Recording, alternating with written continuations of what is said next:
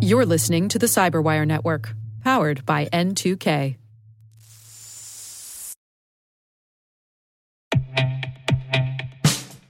And now, a message from Cyberbit. Mastering cybersecurity is like mastering a sport. You build muscle memory through rigorous practice, then you train as a team to foster cohesion while operating under pressure. Like athletes, cybersecurity professionals thrive on hands-on simulation. But traditional courses, certifications, and open-source labs won't build you a winning team. You need Cyberbit. Cyberbit offers a hyper-realistic simulation environment for your SOC, IR, and C-suite to refine your skills, all using the market-leading SIMs, EDRs, firewalls, and WAFs they use every day. Cyberbit is offering Cyberwire listeners a free live-fire exercise. Sign up your team now at cyberbit.com/cyberwire.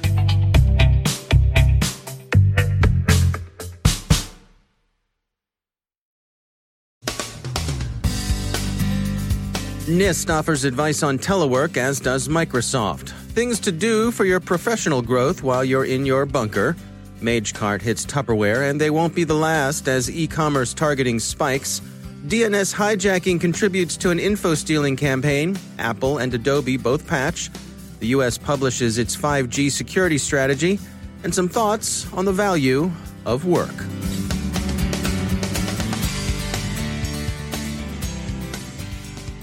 From the Cyberwire studios at Data Tribe, I'm Dave Bittner with your Cyberwire summary for Thursday, March 26, 2020. Remote work, for those of us who are happily able to phone it in on the job, is very much the thing under the current state of pandemic emergency.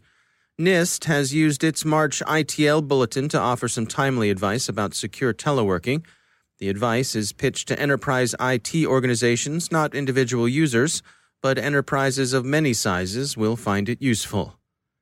If you're not a big organization, you might take a look at Microsoft's Roger Halbier, who blogs a useful compendium of advice for smaller organizations and individuals. One of the resources he links to is a Microsoft page designed for the end user, the employee who's working from the home bunker. The advice is organized under 3 headings. Pick a good workspace, that is, find somewhere comfortable and private and a place that doesn't lend itself to shoulder surfing by, we had the example, your neighborhood busybody or voyeur with binoculars and time on their hands. So don't sit with your back to a window, for example. For conference calls or video meetings, be similarly aware of eavesdroppers or écouteurs, if we may coin a word for the audio counterparts of voyeurs. Keep your family or other housemates away from your work devices. Maybe they're well-intentioned, sure, but lead them not into temptation of viewing PewDiePie or the site that blows the lid off the WHO cover-up. Use only encrypted Wi-Fi for business. The second heading is keep your data secure. Use strong authentication to control access to your work device and access the cloud by multi-factor authentication. Maybe consider reviewing your passwords to make them a bit stronger. Encrypt your local drives. Ensure your device's software is up to date and properly patched. This especially goes for the browser you use. Store files in a secure cloud location and, wherever possible, use the web version of your productivity software. The final heading is keep in touch. Stay connected to your organization's IT and security teams, and don't give in to the temptation to install and use shadow IT. If you're a security professional with some enforced time at home on your hands, here's something to consider. The SANS Institute has a large number of online no-travel courses available for professional development and certification. They're not alone either, although they certainly are well-known. A number of companies and institutions are offering online training in cybersecurity. Tupperware is the latest high-profile victim of the MageCart online card skimmer. Malwarebytes found the malicious activity last Friday and notified the company. As Computing Censoriously observes, Tupperware didn't do much about the issue until Malwarebytes took their discovery public yesterday, but the houseware company now appears to have cleaned its site of the skimmer. Tupperware isn't the first and won't be the last victim of MageCart. Criminals can be expected to target e-commerce sites at an increased rate, a rate that's commensurate with the number of consumers driven from the malls to online shopping as they shop from home. You didn't think everything going on from home was work from home, did you? Bitdefender yesterday reported discovering an attack campaign that's changing DNS settings on home routers to redirect traffic to a site that purports to be an alert from the World Health Organization. The bogus WHO note urges those redirected there to download an app that will give them the latest information and instructions about coronavirus. Doing so, in fact, installs the Oski info stealer. The attack begins by brute forcing vulnerable routers, mostly Linksys and D-Link devices, to get management credentials. The next step is altering the router's DNS IP address and redirecting a specific set of pages or domains to the phony WHO site. The malware is stored in Bitbucket, and tinyURL is used to conceal the Bitbucket link. And the final stage is delivery of the malicious payload. ZDNet lists some specific IP addresses to be on alert for. In these times of increased uncertainty, it's important to check in on your third-party suppliers to see how they're doing and what plans they've put in place to weather the storm. Michelle Koblas is Director of Customer Trust at AppDynamics, a Cisco subsidiary. I think that companies are doing a better approach to third-party risk management now than they used to. Organizations have gotten smarter about how they're doing management of their third parties. It used to be that when we first started this exercise, people would kind of just check the boxes on, vendor has X, Y, Z. And now I find that companies are diving in a little bit more and going, what do I really need to know about my vendors? What of my risk am I handing to them? And what do I need to pay attention to what they're doing with my information? And what's happening from the vendor side? Are they prepping themselves so that it's easier for them to demonstrate compliance, to prove that they're doing what needs to be done? I think that vendors are doing a good job. I think that between the two, there's a lot of give and take still that goes on. And it's a really hard exercise for a company to manage their vendors and as a vendor to be managed. And companies have a lot of diverse vendors, so they've got a whole bunch of vendors out there that they need to manage, and they rely on questionnaires, somebody who's in their environment looking at what's going on. The vendors on the other side are being slammed with hundreds of different kinds of questionnaires and information, and they're making a lot of information available and trying to put it all together. But it's a challenge on both sides, I think. I think that we need to work towards a better exchange of information and a more consistent methodology so that it's easier for all of us to work this out. In the real world, people still have to get business done. And so it seems to me like because of that, there has to be a little bit of messiness with this. There has to be some give and take. How much of a reality is that? That's the reality all the time, right? Using any third party is about risk, and it's about risk management. And every organization has to factor in what their risk tolerance is. So, it's a trust relationship between an organization and their vendors, right? You have to, first and foremost, make a decision. Do I trust somebody with the data that I need to give them, with the access that I need to provide them? What happens if it all goes wrong in some way? And so the whole exercise is about understanding how much you can and then how much you can trust, right? And that's about picking quality vendors, understanding who you're using, understanding that they also have risk in the game. And vendors for their part have to think about that too, because if as a vendor you have to be like 10 times more worried about the data that you're getting than your customers, or hundreds of times more worried about the data that you're getting than your customers are, because they've got their data. They're worrying about their data. You're worrying about everybody's data, right? Mm-hmm. It really behooves vendors to remember that that burden is on their shoulders. That's Michelle Koblas from AppDynamics. Adobe has patched a vulnerability in its Creative Cloud desktop application for Windows. Exploitation of the flaw, rated critical, could result in file deletion. And Apple has issued what Naked Security calls a Something for Everyone update that fixes issues in iOS, iPadOS, macOS, watchOS, and tvOS. The White House yesterday released the U.S. national strategy to secure 5G. Apparently, the strategy was ready to go Monday when the Secure 5G and Beyond Act, which included provisions requiring the president to develop such a strategy, was signed into law. The strategy defines 4 lines of effort. First, facilitate domestic 5G rollout. Second, assess risks to and identify core security principles of 5G infrastructure. Third, address risks to the United States economic and national security during development and deployment of 5G infrastructure worldwide. And fourth, promote responsible global development and deployment of 5G. And finally, we've had a lot to say today and over the past 2 weeks about remote work. Those of us who can do our jobs remotely are the lucky ones, and we should spare a thought for those who aren't able to work at all. These are hard times for the people whose jobs are being called non-essential. And remember that the non-essential makes up the greater part of what we might otherwise call civilization. Non-essential shouldn't and doesn't mean trivial, inconsequential, or unimportant. There is dignity in all honest work. And spare a thought for those essential workers whose jobs can't be phoned in. We always think, and rightly, about police, firefighters, and first responders, of the people providing health care, and of soldiers, sailors, airmen, and Marines. We think less often about those who keep utilities up and running, and of sanitation workers and their jobs. And here's another category of usually overlooked heroes, the people whose essential work is supplying and operating grocery stores. Let's not forget the work they're doing either, from the farm to the checkout line. Thanks to all of you.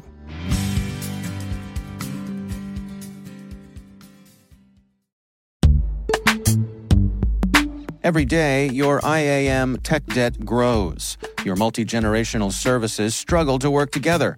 Building an identity fabric can fix this. It makes all your identity tooling stronger and allows you to connect any app to any service you want to use, with zero coding, zero maintenance, and zero app downtime.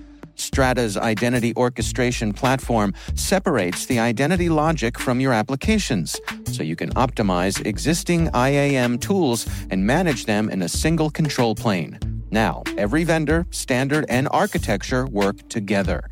In short, building your identity fabric means you can secure your non-standard apps, keep your complex access policies, retire outdated IDPs, and modernize in record time. So build your fabric with Strata Identity and get rid of tech debt for good. Visit strata.io/cyberwire, share your identity priorities, and receive a pair of AirPods Pro.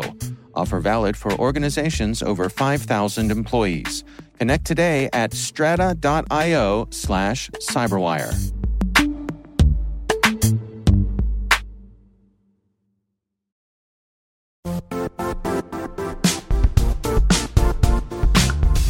The IT world used to be simpler. You only had to secure and manage environments that you controlled. Then came new technologies and new ways to work. Now, employees, apps, and networks are everywhere. This means poor visibility, security gaps, and added risk. That's why Cloudflare created the first-ever connectivity cloud. Visit cloudflare.com to protect your business everywhere you do business.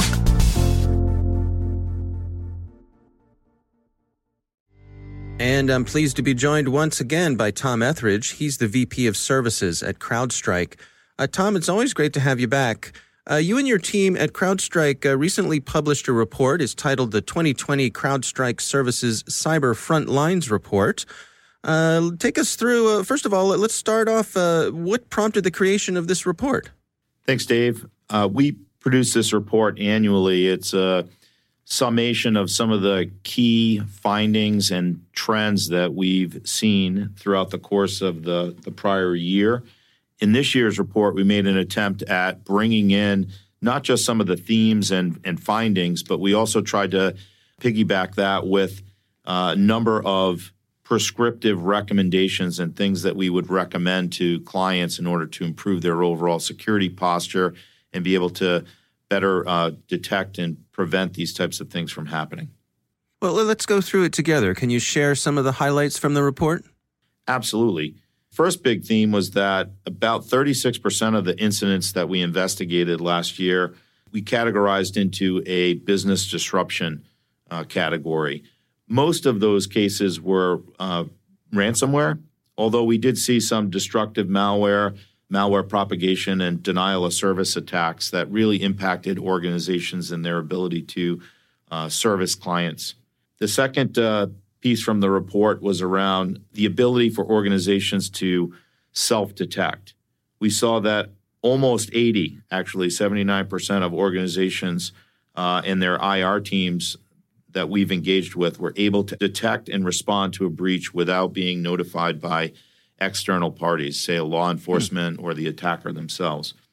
That was a good metric.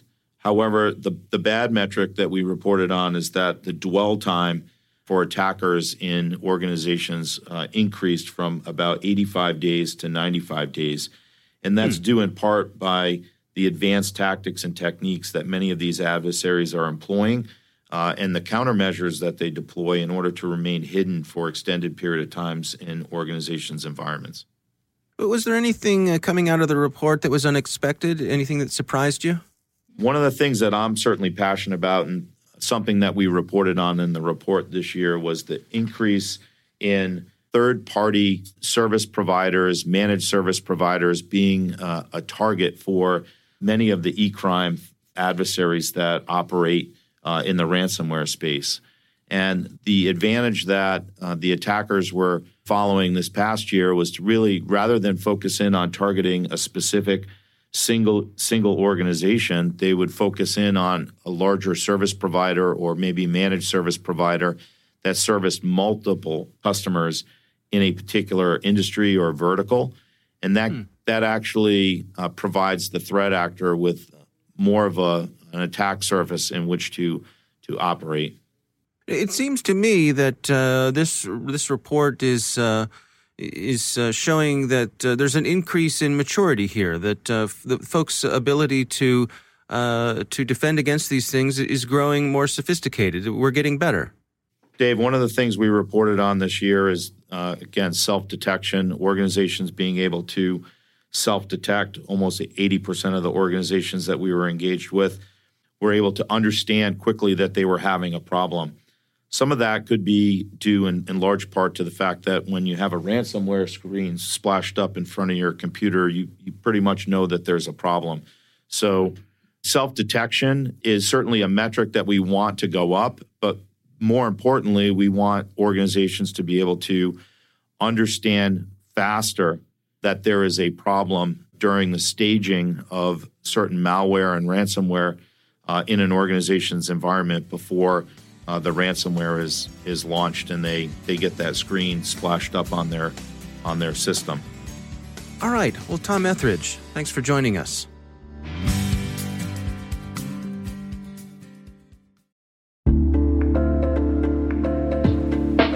Are lengthy security reviews pulling attention away from your security program?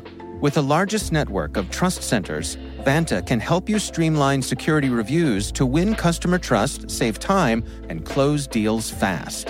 Proactively demonstrate security by showcasing key resources like your SOC 2 or ISO 27001 and provide real-time evidence for passing controls. And when a security questionnaire is required, Vanta takes the first pass for you. Visit vanta.com/cyber to take a self-serve tour. That's vanta.com/cyber.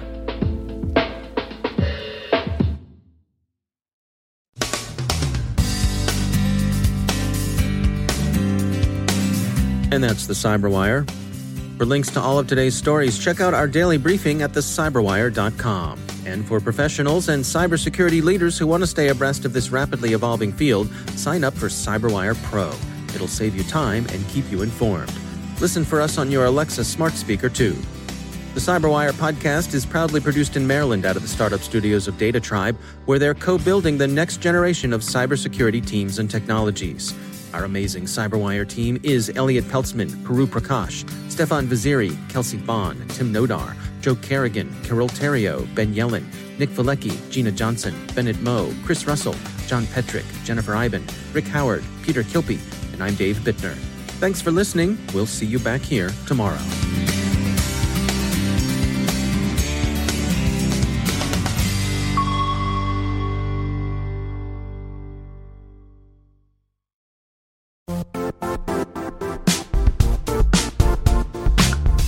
And now, a word from our sponsor, Zscaler, the leader in cloud security.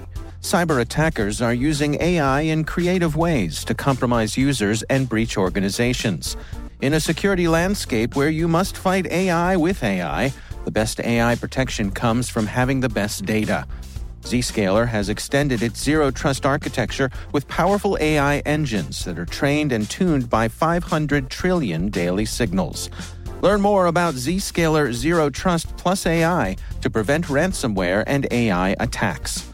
Experience your world secured. Visit zscaler.com/zerotrustai.